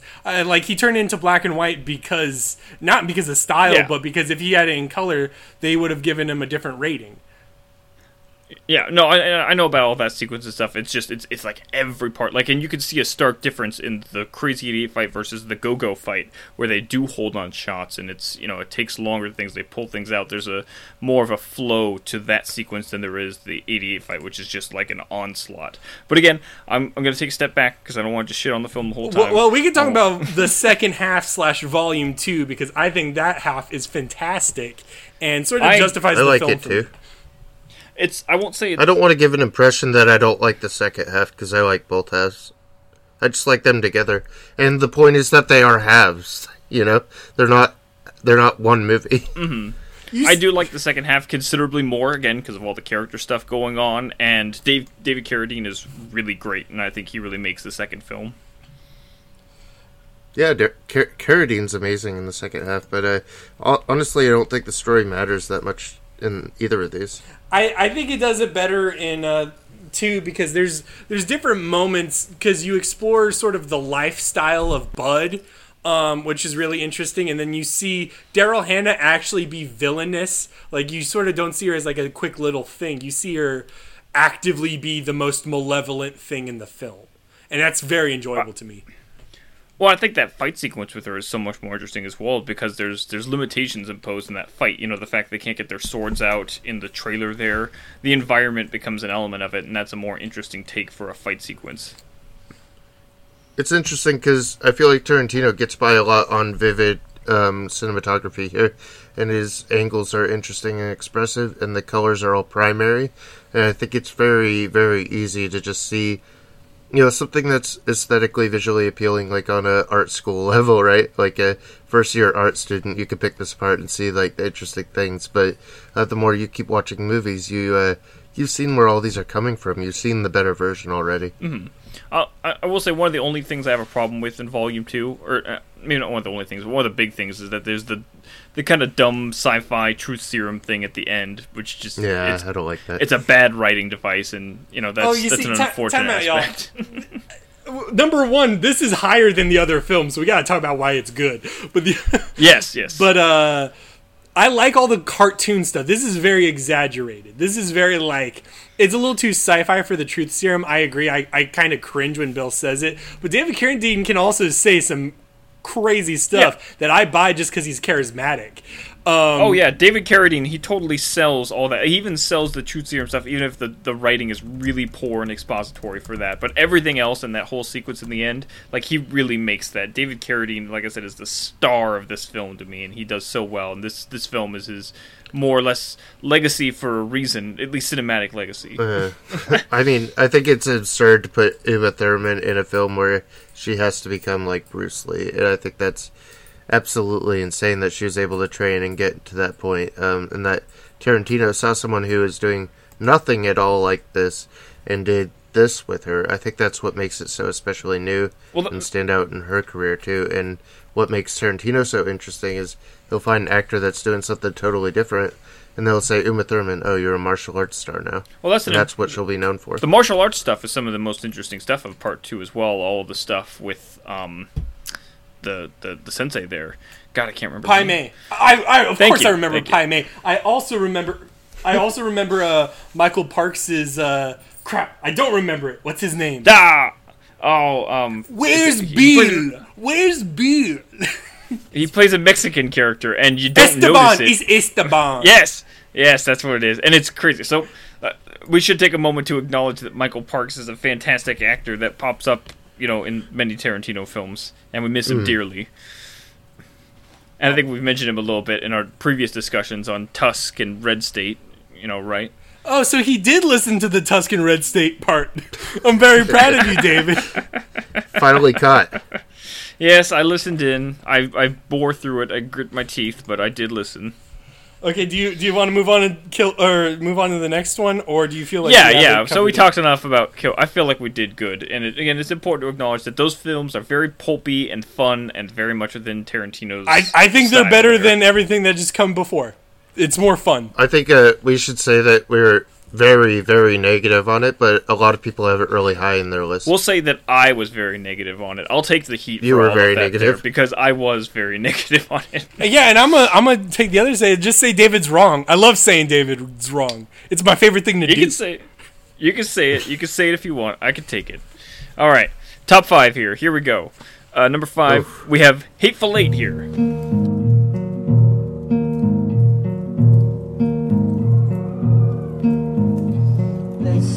For a moment, lads, and hear me tell my tale. Oh, the sea from England shore I was condemned to sail. Jury found me guilty, sir, and said the judge, said he. This is... Oh, now everyone's giving me the pedestal because this was my number 1. Yes. This is my favorite Tarantino film. I think it's really special because it's like a movie for writers and actors. This should almost be a play, but Tarantino also approaches the presentation and direction as if it's special and makes it eventful, and that sort of makes the writing and acting more theatrical. It makes it feel like it belongs in a movie. Yeah. And what does he do to differentiate that? Differentiate it from a play, you mean? Yeah. Definitely the 70mm and the wide shots, where you absorb the nature and you absorb sort of the dread and stuff. It's not like you can necessarily have, that sort of imagery in a play. If there was ever a play on this, it would almost entirely be in Minnie's haberdashery, and you would definitely not feel as sort of expansive and have the characters feel so minuscule in it. Even then, you wouldn't be able to get all the bloodshed you get in the final bits with, if you did it as an actual play. But I agree that the 70mm is that great offset to the more intimate styling of the film, especially in the opening sequence. Oh, it's so gorgeously shot in the beginning. It's absolutely beautiful. I was surprised by how much more I liked the film on this last rewatch than I had remembered. But it's really wonderfully done, and the writing is probably, I think this is Tarantino's best writing. I'm going to say that. I think the reason why people don't like this is it definitely goes into some of the darker pits of his imagination and emotions, probably. This is a very mean movie. It's a very bad movie where you're not supposed to... You can like characters, but they do very unlikable things, every single one of them. Even like Minnie who doesn't like Mexicans. Like the nicest woman in the film is racist. So it's like, I think it's. I wish I wish I came out of it with a better perspective, because by the time I finished, I basically agreed with Graham that it was just The Thing and The Great Silence combined, and not much else. See, I saw a lot of social commentary, and I saw a lot of like I see actual Tarantino reflection in this. I think I haven't seen The Great Silence, but I think The Thing is sort of more of a step back into like what lies are and identities and stuff. Versus this, I think this was very contemporary. I think this film felt very political at the time, and despite what people may believe, I think this is a happy ending. This was a very happy ending. I'll comment on this as far as the influences go as well, because, yeah, it's easy to pin this as a Great Silence influence, but it's really just because it's a Western in the snow. There's not much going on parallel-wise between the characters and plot lines, or anything going on in the Great Silence. If anything, this is a lot more... this is a lot more like Key Largo. I think it pulls a lot of Corbucciisms, though. Sort of, but yeah, I think writing-wise, it goes for like an Agatha Christie thing. That's totally what it is. This is a murder mystery in a cabin. I could really tell that Tarantino likes Corbucci from this movie, though, and I mean, even more so, like in Hollywood when he constantly mentions Corbucci, but here definitely, right? He's been on a kick, like his last 3-4 movies where it's very Corbucci influenced. Well, so I could see Great Silence all over it. We should say as well that this is the first, or the one time he actually got Morricone to score a film for him, and Morricone got an Oscar because of it. It's good. It's all good, man. Yep. The things to complain about this movie are it's long, which, guess what? So are the other films on this list. And I thought it was actually longer than the other films, but it turns out it's approximately the same length. It feels long. It's because they don't do anything with this slower for a lot of it. It's slower paced, but if you can get into that pacing, it's really great. And the tension is really great once things start going, kind of picking up, and you wonder things. Like, the film only loses me once the immersion is broken by Tarantino's, voiceover coming in and starting to give extra information and unravel things. Oh, you see, I find this to be Tarantino's best performance in a cameo. I like it because it feels very it feels like a play part where it's like, little do they know, someone has poisoned the coffee pot. Ha ha ha. That's why I call this Minnie Has a Secret. Or, what's her face? Daisy Has a Secret. Yeah. Or was it... Yeah, whatever that is. I find it immersion breaking because the big thing with Hateful Eight for me is that I really buy into the atmosphere of it, and so once that illusion is kind of shattered, then it kind of just devolves for me. And then I'm also not a big fan of Channing Tatum's performance in the film. He feels very out of place to me. I think this may be Tarantino's worst casting choice. Was Tatum. I can agree with that. But I like the ending. I think after the flashback part where he's in there, I think the ending sort of wraps things all up. Originally, if you guys ever read the script, it ended very differently. But this ending to me felt very much more cohesive to the film. I really like the ending, and it feels proper for it. And again, this is another case where this is a flashback that I definitely did not need or want. I felt like it would have been better without a flashback sequence in there. And again, another bad Zoe Bell cameo. But again, the ending is really great, and it feels like a proper send-off, to the characters going on here. And it feels very gratifying. Like you said, it's a kind of happy ending, even though everyone dies. Since we talked about every other movie, then I can say this movie is dialogue-wise sometimes clunky, sometimes a little too indulgent, sometimes a little too boring. I like it, but I definitely understand why this is lower on a lot of other people's lists. Yeah, I mean, as far as Netflix series go, it's alright. Well, I didn't watch it as the Netflix this time. I don't see any value in separating it like that. You didn't watch it that way, or you did? No, I did not, because I don't see any value in it. I just whipped out my Blu-ray and just, put it in the player. Yeah. I don't see why you would. I tried it, and it didn't do anything else. Well, I might write a thing on this, so we can move on if you guys feel comfortable in that. Yeah, I think we really want your piece on this. So it'll happen. I know, guys. Bro has it'll a lot happen. more. I gotta do Once Upon a Time first. All right, we'll get to that. It. In the meantime, let's keep going up our list here.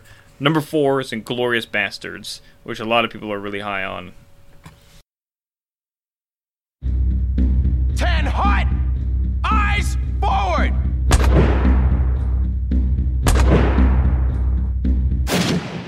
My name is Lieutenant Aldo Rain. And I need me 8 soldiers. We're gonna be dropped into France dressed as civilians. We're gonna be doing one thing only. Killing Nazis. Yes, sir! But I'm pretty indifferent too. This time watching it, I saw what people liked. I think before I was really skeptical on the power of cinema thing, and I don't like the two halves being very different from each other. But on further reflection, even though they're very different, they sort of complement each other by exploring the same themes but differently, if you know what I mean. Mm-hmm. I'll say this as well, is that when I watched this film as well, because this was essentially the first time I watched it, I'll say essentially here, but and from the opening minutes, you get the sense that it is a very different kind of Tarantino film. It's taken a lot more seriously than his other stuff. Like, any pulpy material here is really condensed into just the Bastards crew part. Everything else is taken, like, dead seriously and played 100% straight. Until they play David Bowie. Effective. I'm just kidding. Oh, yeah, I did want to mention that on the podcast. You know, I don't have to mention it again, because I said it last week when it was really bizarre that struck me so odd. No, And there's a whole Western framework when it's opening with the Morricone, and it's a whole different theme, and it really shows where he's going with the. I think this is like the opening of second half career of Tarantino, and it's much more mature, and it's going to do something different, and it's getting away from what he did in Kill Bill, which is he needs to do it. Yeah, it was less fun, more him taking himself seriously, and that's what we really wanted after Kill Bill, and especially after Death Proof. Jesus. Yeah. I feel like he had already explored like the full extent of what that had to offer him, and to go in this capacity was more interesting at the time. But this would make a much better Netflix split series than Hateful Eight would, because this is really a story of different parts, and they're all like 20 minutes long, and it drags. I don't know if I'd say it's better to split it up like that, because it's still a very cohesive story. The problem is the tonal dissonance between the ongoing stories there. Everything is taken very seriously, except for Brad Pitt and the Bastards, who are kind of cartoonish in their portrayal there and what they do. They're really boring, and of course they've gotten like a second life with all the Antifa stuff, right? But that's not a happy. See, I like the Bastards, and I especially like the Bastards because we haven't talked about it yet. But really the best thing about this movie is Christoph Waltz's performance as Landa. He is fantastic in this film, and he is the reason to watch this, in my opinion. Especially from a writing or performance standpoint, he's probably their best antagonist of the entire filmography. And for the Bastards are really cartoony and stupid. They're sort of meant to be like a sort of comparison for the Nazis and a sort of a check for Landa at the very end. Because like Landa's very slimy and pretty dastardly, and then the sort of cartoon brick wall that is the Bastards stops him in his tracks pretty well. Mm-hmm. Mm. And I really think that it's interesting that Waltz brings something else to it, that there's a mixture of language that's not evident in any other Tarantino. So it's just interesting that a blockbuster like this would have, maybe like 25% just foreign language, and then not all English. It was probably more than 25%. It was probably like 50%, and that's a huge thing I respect with the film, is that Tarantino was not afraid to allow characters to speak in a natural language. There was a couple times where he's like, well, let me switch to English here, but he made sense within the context, and the characters made an active choice too. It wasn't just that people are speaking English and you're just gonna have to accept that that's probably not what they would do. I was watching it, and when Waltz in the very first scene says, "Can I switch to English?" I rolled my eyes, and then I realized it's so that the people down below couldn't understand him. I was like, that's a really smart way to do it. Mm-hmm. And that's a chilling moment too when he mentions it, and then he's like, "Okay, let's bring the girls in." As opposed to like a good contrast of that is in when Oren Ishii speaks English in Kill Bill, where that just feels like a you wanted to say this instead in English here. It didn't have a real purpose behind it. All right, we get it. You don't like Kill Bill, David. You're wrong. Okay, I'm sorry. Let's move on. Jesus Christ. But I think that Inglourious Basterds, again, like the beginning scene as well, has some of Tarantino's best scenes. Like, people really gravitate to it because he has some really great directed scenes here. That opening sequence is one of them, but also the other big one is the card game sequence, with the 3 drinks with Michael Fassbender's character. Yeah, I was going to say, this is the first time I ever was exposed to Fassbender, and this was the film where I saw Fassbender being like, oh, he's really good. It's a shame that he got, I only know him now for Prometheus stuff and Magneto, but he's really good. Mm-hmm. And he does a really great job. Like, that scene is full of so much tension because it's that Hitchcock idea of having information that the other character necessarily doesn't, and wondering if that's going to get unveiled at any point during here, and as you teeter kind of closer to the reveal or not. I want to say, what an absolute waste of Brad Pitt, though. You know what they didn't waste? You see later what he could do with them. They didn't waste Mike Myers. I'll say this, is that's Mike Myers actually acting. It's crazy. It only feels weird because you recognize that it's Mike Myers. If he didn't have this reputation as a comedic actor otherwise, you wouldn't feel weird with him being there because he sells that role strangely well. I'm amazed he casted that. That's the craziest, weirdest, but worked casting for Tarantino. I totally agree with that. It totally works, and it probably shouldn't.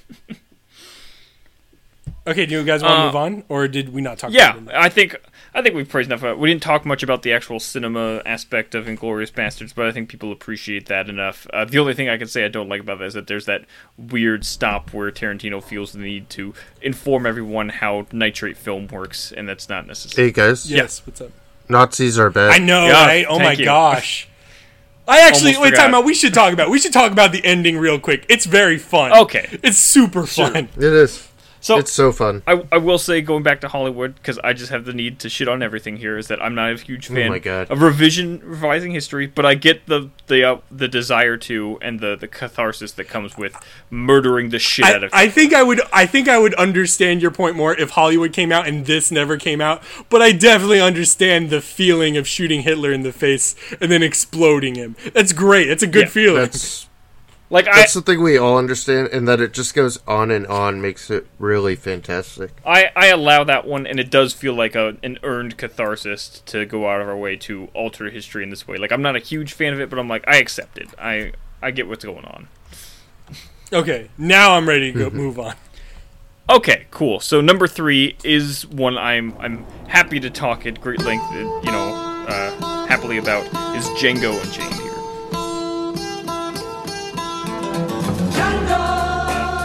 Django, have you always been alone? Django, have you never loved again? Love will live on, life must go on. Django. That theme song. Alright, so of all the things Tarantino has stolen in his career, I'm totally okay with him stealing the theme of Django, because it's just so it's so fucking good. It's a great Western theme. And it needs it too. It benefits this so much that you can't blame it. Yeah, and I think in general, even with the contemporary music, this is probably the best scenario where he combines contemporary music with the old stuff. Like David Bowie and Inglourious Basterds, I don't know about that. But here they use, I Got a Name by Jim Croce, and I loved it. It was great. And right. Well, that's it's because, and he uses such a variety of music, like that Jim Croce song. It's very reminiscent of the kind of Leonard Cohen music and scored in McCabe and Mrs. Miller. And that works really well. But then he also uses more modern music. Like there's a John Legend song he uses later on. And it works. It perfectly works for the characters there. And that's the thing, is that the songs reflect the characters at any given moment. And that's why it works so well here in Django as opposed to in something like Inglourious Basterds. And the characters are so vivid here and well drawn into their environments. And I love I just love the contrast of the characters. Oh, dude, I love the characters too. I love Calvin Candy. I love Schultz. I love Steven. I think this is Sam Jackson's best performance in a Tarantino film because while we're so close to the Hitler thing, I just want to talk about Calvin, my shared namesake. He's the worst, most evil, vile character Tarantino's ever made, and I love him. Yeah, he's fantastic. I think Calvin feels disgusting. He just looks. I agree. He looks like the devil. Yeah, bro, and he's so temperamental that he can't be trusted at all. And if they made him worse than Hitler, I just don't know what to say. He's the best villain Tarantino ever had. That's the thing, is that, and one of my favorites in a Western. Bro said that, he thought that Landa was the best, antagonist that Tarantino wrote, but I definitely agree here is that the charismatic, vilest nature of Calvin here, it makes him my favorite, and I think the worst, contender here. And Leo is just so good at doing the character. It's a lot like the techniques this Calvin used to get this on the list. Good planning, Cal. No, but I will say in argument against that, or maybe for it, because this movie works better than Inglourious, is Calvin's counterpart there is Steven, and it's like a sort of perfect compliment because Calvin's not that smart, and Steven is smart, and sort of the way Tarantino explores race sometimes in this is like Steven is an Uncle Tom who is completely okay with selling his race out so he can feel safer in his home. And it's terrifying. Right. It is monstrous in its own level. He is like, no, throw the book at Django. Make him a slave and make him work till his death. And like he has no remorse at all. Well, and they make a point of acknowledging that with because Django's hesitance to be that, slaver character there, and he talks about how that's the worst thing, that you can be, as a go from a slave. So essentially, they're already setting up that idea that Steven's character is the worst kind of person to sell out there, absolutely. Man, I just love all the like diverse themes and characters in this movie, and it's probably my favorite black cowboy movie. I think there's not many options, but no, I there aren't any options I like more than this. And I really grew up on the Django movies, right? Like, well, that's why my dad would watch the old ones, and I'd watch like my Italian stuff. Well, that's why I said this is also kind of it's fair for him to kind of steal from here because the series of Django films is built on the idea of stealing it. Like they're not official sequels. All those Django Kills movies or whatever they are, they're all just like they took the name and ran with it. So it's totally fair for him to pick up the reins here. Once the Italians came in, they were like the bandits of the West, right? Like they were the badasses of the West that were coming and just stealing the things and turning it over for profit. So it's interesting to take from that and just to steal so liberally. And then when it opens with something like what does it say? With the cooperation of Frank Nero, I think I nearly cheered the first time I was in there. That great scene where they have with Nero there. It's a nice nod, and it's not. It is. It's not one of those distracting referential moments. It's just a very quick.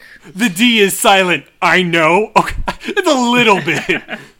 A little, but it's over fast. Again, I allow it. One thing I do want to say as well, it's very easy to categorize Django as very specifically just a kind of spaghetti western homage film, but the front half of the film is all like classic straight up western stuff, very similar to all of that, especially with the whole trek. Like one thing I've said as well, like the trek through the mountains and everything through the winter, everything. It reminds me so much of the Searchers in particular, and a lot of that going on there. And it's not shot like a spaghetti western until about the second half of the film. That's when we get a lot more of that. So it's both. Then the spaghetti goes flying. Yeah, and it's really all over the place. The spaghetti is all over the place, and it's great. It's a really great homage. This is again where I think Tarantino is not stealing anything necessarily in this case. He is really paying tribute, and he's been wanting to. You can tell through like the previous 3 films. There's so many Western homages. He keeps taking Western things and sticking them in there. Like he just finally had to make a damn Western at this point. I feel like there's like a turning point. I love the Ku Klux Klan moments with like the 30 guys coming down on horseback. You don't get to see that often because animal rights, but It's nice to see another Western with like a scene with a lot of horses in it. Yeah, it's a big, terrifying moment. I wish they had like the full scene they obviously had planned there. It definitely feels like it's missing something, and you got the extended, nobody brought an extra bag kind of scene there going on, which is funny, but it feels like it's chopped up. It's weird that they cast Jonah Hill for a complete comedy role, but then they cast Channing Tatum for a dastardly role, and it is like it's sad because it's like Jonah Hill is a much more capable actor. As we've seen, I should say that I don't think I've even said it yet, but this is my favorite Tarantino. Yeah. I adore this movie. Well, and it's perfectly in character for you, being big spaghetti western person and all that. It makes perfect sense that you love this one so much, and you should. Yeah, if it were second or third, you'd probably ask why. This one's like my second favorite, I think, because I was very impressed with it on a rewatch as well, again, because I felt like it did. And we talked a lot about, how great Leo is in film as well, but we didn't talk about how great Jamie Foxx is as well. Oh, he's so great, and he's so crucial to the emotion he shows in his face, the pain of all the history behind what went on in the West and what it meant to a black person in this situation. Especially, he pays off every line reading. It's a nice, heartwarming romance too. Yeah, with Kerry Washington. I do gotta wonder, because I don't know if you guys remember as well, but Tarantino originally wrote the role of Django with Will Smith in mind. Do you guys think he could have done that at all? No. No, not at all. It would have been awful. Here's the thing. I actually have a story for that to follow that up. So, Jamie Foxx, when he got on set like the first day, he acted. I got this from a Howard Stern interview. I gotta cite my sources. Jamie Foxx acted really cool and confident and charismatic, and it was like one of the early scenes where Django's sort of like a slave that got out, and Quentin took him aside and said, "You can't do that right now. You have to think about where your character's at." And I don't think Will Smith has that kind of range. That's one thing they do a really great job of the characterization of Django here, is that he's obviously uneducated in the beginning, but he's not stupid. Like, they do a really good job of portraying him as someone who has to become himself by the end. That parallel with the German legend that they have kind of going on at the same time. It's a very good, story arc. Django has a really great character arc throughout the film, and you see it slowly grow as he becomes more confident and more capable until the very end. I do want to highlight one other sequence in the film, at least, that I think is rather important, because I think it's the most horrifying thing that Tarantino's ever filmed. It's very, very difficult for me to watch the Mandingo I already know fight what scene. it is. Oh, no. I thought you were talking about the Tarantino cameo. Never mind. Yeah, you're right. The Mandingo fight scene. The Mandingo fight scene is bad. I did not mean to laugh at that. No, but it's harsh. Yeah, so that one is a legitimately horrifying and, gruesome scene for me to watch. I have to look away from it each time that scene comes on, but it's very powerful, I think, because of that, and executed very well. I just wanted to mention it at least briefly there, because it's terrifying. Well, I have to look away during the Tarantino cameo too, so I don't blame you. It's kind of a bad cameo. It's a neck and neck there. It's an awful accent from Tarantino, and it just feels like you got to keep forcing this New Zealand thing because you want to keep shoving Zoe Bell into everything you're doing here, and it doesn't feel natural at all. It doesn't work, but it's short, and really the only problem I have with it, I noticed this time the editing was choppier, but it's not so bad. Yeah. But I think Django in general is just a really great homage film and really lives up to the style and everything going on. And it tells a very different story. This is not a Western story you'll get in any other film. And it's very special because of that. I think I expended all my energy getting this to third place, so I feel like I let down other films like Kill Bill, but, this needed to go high. I agree with that. And we can just I can just blame Calvin for this. I'll be like, I'm sorry, guys, Calvin's just really into Django. It's true. And we could say the same about this next entry here for me, because I pushed hard for this second entry here. Number 2, we have Jackie Brown. You don't know what you do till you put under pressure. Cross 110th Street is a hell of a tester. Across 110th Street,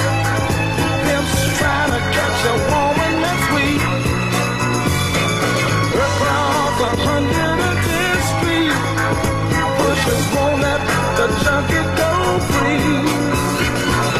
Across 110th Street, woman trying to catch a trick on the street. I agreed with you though. Like I love Jackie Brown. I used to watch this a couple years ago with my friends. Like one of my film friends who's in LA right now, he is like Jackie Brown's my favorite. And I think it's because it's very graceful for a Tarantino film. The downsides to it are just, there aren't really downsides. It's just whether or not you can handle what it is. The downsides are that you don't get as much of that signature Tarantino style. He's incredibly reserved in Jackie Brown, and I think that's to the film's benefit more than anything. I will say that I think a lot of the opinion, people who aren't as big on Jackie Brown probably have not given it as much of a chance yet, because it's a very dense film. Usually, I found kind of across the board, people don't like it on the first viewing because they don't get it all, including myself. I did not like Jackie Brown the first time I saw it, but once I was able to revisit it... That's the one thing I want to note, is that I've seen it once, so I'll mostly stay out of the conversation, but the idea is that I saw most of the scenes in different places at different times, so I'm well aware of Jackie Brown, but it was. But my it also first sounds viewing, like if you saw it at different places and different times, that would sort of lose a coherency to. Like, I would get lost because at a certain point in time, I have to like draw a map to see what they're doing. So yeah, especially it was very confusing. It is confusing, but it all makes sense once you kind of have seen it enough times, and you think don't about have to it. Worry about all the other things. And sometimes you'll be like, why are they taking this big risk? But it's because the character of Jackie Brown is the smartest character in the film, and she. What's Samuel Jackson's character's name so I don't get it wrong? Ordell Roby. Ordell. Ordell says early on in the film that he doesn't have to trust people. He just has to trust that they'll be themselves. And he doesn't actually stick to that. But Jackie does have a unique understanding of people and is able to manipulate and go through people to escape the life she's in currently. I really love that Tarantino really loves Jackie, and it's very evident that he loves her and that he loves Jackson's character, and that for it being an adaptation, he's found enough to make them his own, and he changed the characters enough that it feels significant. I think it's very interesting how much he changed, because, I mean, obviously the film was a big, homage and a send-up of blaxploitation cinema, the kind of 70s and on. But the thing is that the Elmore Leonard novel this is adapted from, Rum Punch, Jackie is... I don't even think she's called Jackie. If she is, she's a white girl. And it takes place in Florida, but nobody likes that. They moved it to California. I'm just kidding. Yeah, no, it's totally different. So the fact that there is such a black identity to the film is such an interesting thing that Tarantino, is able to infuse into it, especially the characters there. And what I also view the film as is very much this kind of film about like coming to grips with your age, because that's a huge thing for Jackie's character, especially in combination with Max there. Yeah, everybody in this film's fucking old. Yeah. Yeah. Even the young people in this, like Ordell's white surfer girlfriend, I don't remember her name, but she's sort of like growing out of her cute phase. Like they address that in the film, and like she ain't half as cute as she used to be, or so he says some line like that later. Yeah, like every character in this film is sort of on the wind down, and how they're dealing with it is what's interesting. I think especially, I got to talk about, my favorite character in the film, because I love Max here. Robert Forster as Max Cherry is just such an amazing character thing, and he's got this very great kind of stone-faced acting performance going on here, where his face says so much, even though it's not really expressing a whole lot overtly. It's got like that, you can read so much. It's got that dad stoicism to it. It's got that like conservative khaki polo dad stoicism that's just juicy. There's that great moment. Juicy dads. There's that great moment where he first comes to pick up Jackie out of the jail, and the music's kind of building up with this huge kind of love theme, where you just see this this stare from him, and it's not like this overt, like obviously falling in love thing, but you get that emotion so much more powerfully reading that through his expression there, and I think he's just absolutely phenomenal. This is my favorite Tarantino performance, is Robert Forster here. This is also a delicate use of soundtrack. The thing I liked about this soundtrack, number one, is just song selection's fantastic, but also they use it as sort of theme songs, right? So they give, Ordell Strawberry Letter 23 or whatever, and they give Jackie, what's the intro song? Oh my gosh, I'm forgetting it. Oh, I can look it up real quick, but it's they make an important use of music throughout. They talk about the Delphonics as an important thing. Yeah, the Didn't I Do It Right This Time by the Delphonics is Max's song, because that's sort of his association with Jackie. He's introduced to it and he learns that he likes it, then he learns that he loves it, and he doesn't. You know what I mean? So like he uses. Yeah. The songs not to enhance a scene, although he definitely does that, but the main purpose is to establish and create character through those moments. I got Jackie's song for you. It's called Across 110th Street by Bobby Womack. And that is a brilliant thing, because they use it during the opening and they use it during the end, and it sort of shows how she's come full circle and grown out of the struggle that she's in, and it's really nice. Mm-hmm. Yeah, no, it's a really great. Again, I think I said I didn't even think about that as much before, but the music throughout is very well used. Tarantino's always been great with his soundtracks, but particularly here in Jackie Brown is a really great example of it here. And he's got a really great sense of cinematography throughout as well. I love the combination of music and cinematography, especially when during Beaumont's killing, where with Ordell's character there. Chris Tucker's best performance, next to The Fifth Element and Friday. I was gonna say, I was like, let's not take out that character. But yeah, I don't know. Is there much else? Calvin, do you have any final thoughts you want to weigh in? You haven't said too much about Jackie Brown, but I'm curious to know still. I'm very curious to give it another viewing. I think it was interesting as a first viewing to kind of combine those pieces that seem so incoherent in my head. And because it's the only Tarantino I haven't spent any significant time with. It's a movie. Jackie Brown's a really good Tarantino character despite coming from somewhere else. But I see why everyone else likes it. It's not my favorite. It will be one day. One day it will be. That's the point we're trying to say. Maybe. I think so. I think it's Tarantino's most mature film. I think that's what I'm going to call it. If that's what you're looking for from Tarantino. Yeah, and it may not be. It may not be. It's a very different kind of Tarantino film. It's missing a lot of that style, but I just think someone else could do this better than he could. I think he does his thing as well as he could, but that's just my feeling about it. What do you mean by better? Because this movie showcases to me that he is competent and capable without this style. Sometimes I worry, like, if Tarantino didn't do what he did, then is he good? And then this movie tells me, yeah, he's good. He's great. Yeah. He's still good. Yeah, that's he's still able to do something. I agree with you, bro. Here, I think it's a great movie. Yeah, is that when you strip away the things that Tarantino leans on for his style, it shows that he's still a great filmmaker. I think that's what Jackie Brown is really a testament to. Yeah, and I think that enhances everything else too. You're able to say, "Oh, this guy was actually good. It wasn't just a chance that he saw a movie and he was able to replicate it." Because movies are really fucking hard to make. Yeah. And people don't understand like how much goes into that you have to be that good to be able to replicate something and make it go over well. Well, and it shows a lot of growth as well, being his third film. So going from Reservoir Dogs to Pulp Fiction to this, it's a really interesting track record there. And actually, I think that makes for a good point to talk about our obvious number one pick here, right? We wanted to be controversial, put other things at number one for a long time, and then I was like, guys, you can't not put it. It's number one. Mm-hmm. It's the only way that we could finish the list, really. I mean, it was the only way for anything else to come after it. It's the general consensus. It's just what everyone thinks. Everyone says and knows that Pulp Fiction is his number one film.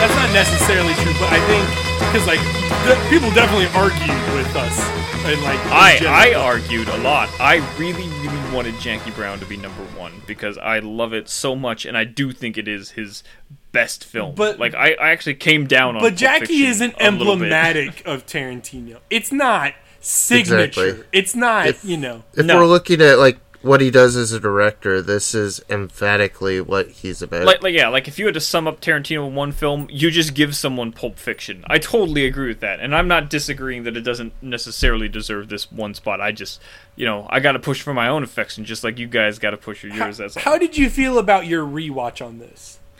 I came down a little, and I have to. I'm sure some of that is just because of how culturally ubiquitous it is and how I've tired of it a bit over time, but I can't deny so much of it that is really great and holds up. And like, taken as individuals, I think each sequence works really fantastically, and they all have absolutely great things to them. A couple of things like interrupt, like I think one of the few things I'll play about is the scene in Butch's sequence where Calvin's dying. Yeah, I'm dying. But yeah, the Butch stuff, some of the stuff in Butch sequence with his French girlfriend or whoever, that goes on way too long. I believe her name's Fabienne. Yeah, I don't even care. I don't remember her name because she's not an important part. But I love all of the rest of Butch's stuff. Way more. Like that's still my favorite section of the film. I think this film has a lot of vignettes and stuff. I think what I like about this film is like everything we said about Reservoir Dogs that might not work to our eyes because we're being a little too critical on it. I've seen Pulp Fiction almost as many times as Reservoir Dogs, and it works for me because I think the dialogue is more nuanced. It helps establish character more, and it's less obnoxious yet still trademark.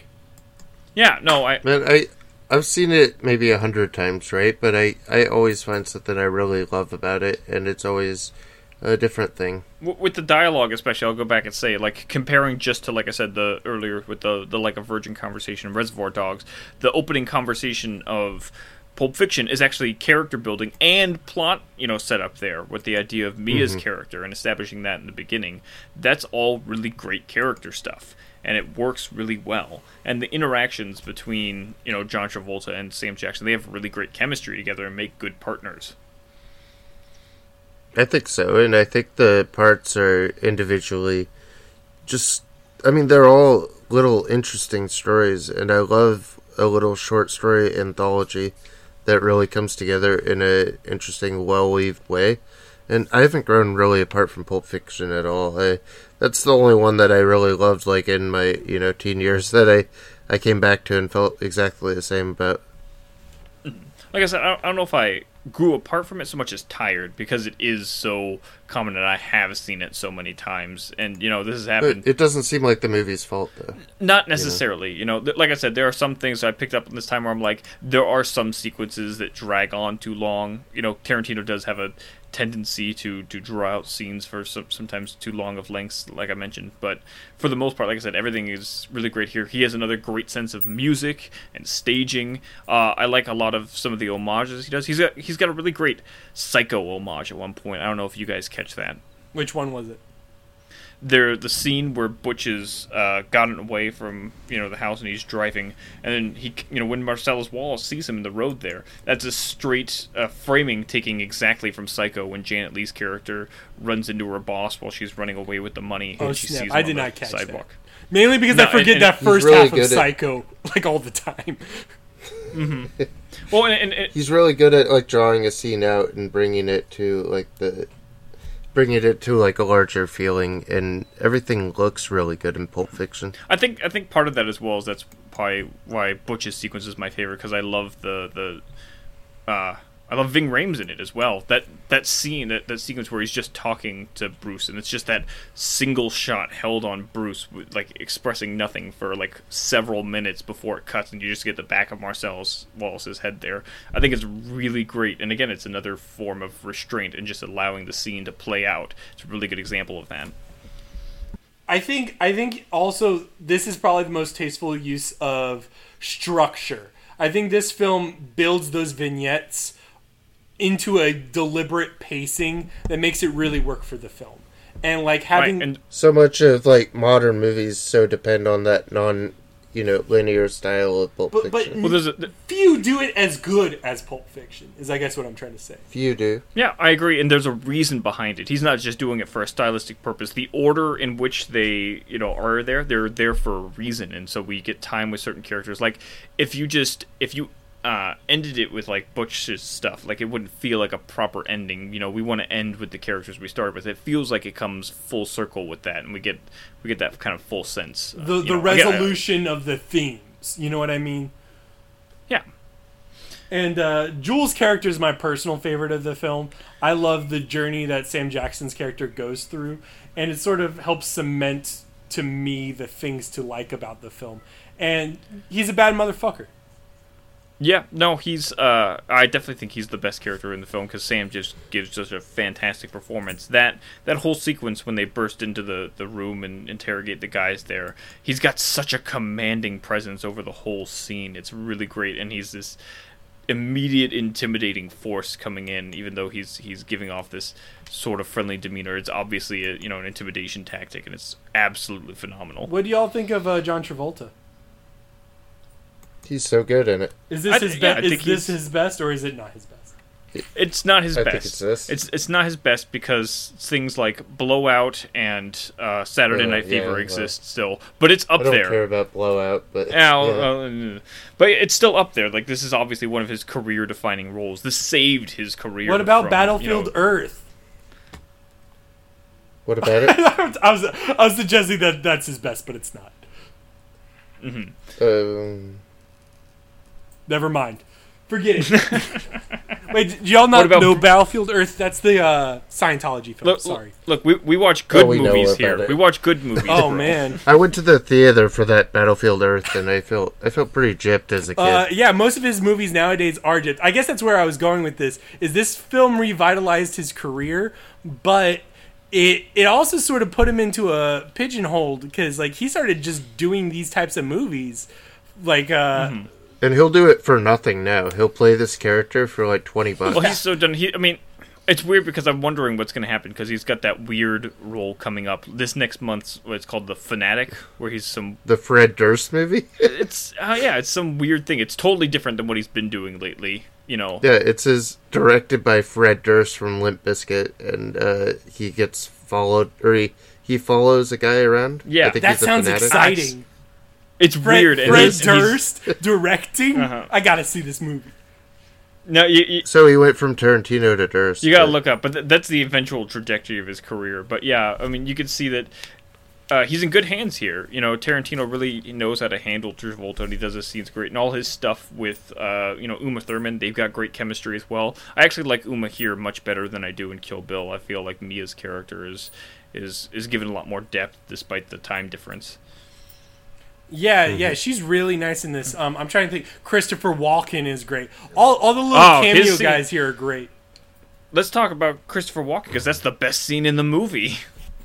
Because he's got that great performance. That story is so well told. And, you don't need that for the film, but it adds so much flavor, I think. And importance. Like, it gives the watch real weight, so you understand the significance going after it.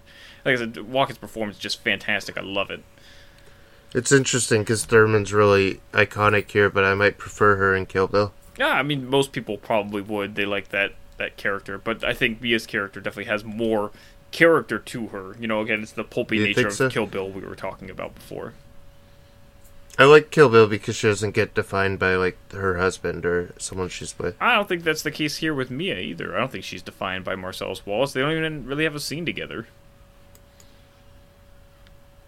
I just feel like the whole like structure of her character is like she's the wife and she's bored, and I don't think that. I think, but I do see where Calvin's going with. I think I like The Bride more, just not necessarily in a film sense, like when I sit down and watch it, but when I think about the culture at large, I think about how special Kill Bill is versus her character as Mia. And I definitely see why people would like The Bride more. It's like Mark Hamill and Luke Skywalker. Is Luke Skywalker the best Mark Hamill character? Probably not, but it's probably the most important.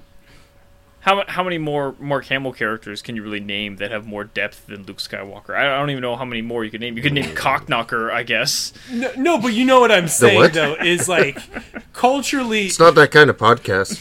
Culturally, The Bride is And Kill Bill is monumental in some ways, for at least Thurman. Yeah, look, I didn't mean to derail the Pulp Fiction conversation. Look, David, you're wrong about Kill Bill. It's fine. Monumental for being better than Pulp Fiction. No, but wait, our podcast is strictly deciding that Pulp Fiction is superior to Kill Bill by quite a few placements. I think we're making a last-minute decision to reinstate Kill Bill as the first place Tarantino. I'm down for it. Kill Bill, Django Unchained, Hateful Eight, Jackie Brown last. Let's put Jackie Brown in the last place. I'm done with this. I'm not saying last, just right after Reservoir Dogs. That's last, you fucking assholes. You're just wanting to make me out to be the bad guy again. Is that how we're ending this? We're just gonna bring it all down? This thing we worked a whole month on just so we can shit on David? 2 hours in, I wait a whole 2 hours to spring this on you, that we're revising the list. God, I should have seen this coming. You really should have. I felt like the writing was on the walls for at least 2 weeks that we were revising. It's just a long con so we can all make fun of David again and piss him off a little more. But now that we're wrapping up, how do y'all feel about the list? The real list, not the list we're about to change. Oh, okay. So the fake list, the old list. Yes. I feel really good about the list we came to. I feel like it was pretty reflective of our feelings across the site, and I think of Tarantino's varied filmography. And again, it's important to emphasize that these are all good to great films. And the ranking doesn't super matter. It's more of an excuse for us to explore what we thought about him. And I no matter what, this list could probably change in a week, and probably will change next time a Tarantino movie comes around. Yeah, all lists are very subjective. I think once people get out to Hollywood, I think the order of it would have changed. But with that disclaimer on it, I feel like the rest is perfectly fine. And I don't feel like there's any problems with it. I'm sorry for Reservoir Dogs. Oh, well. Yeah, I think we can all say something had to be the bottom. Is unfortunate for Reservoir Dogs, but it makes sense because it is a first effort. I don't think that's an unfair placement. That's what I want to say, though. Even our bottom one was the top film for at least one person, so everything here was basically a top film for someone, which made it really hard to go through all this. And that shows how special this filmography is, even if there's clear asterisks and problems to it. They're all good. Mm-hmm. Yeah. Asterisk next to Kill Bill because really it's first.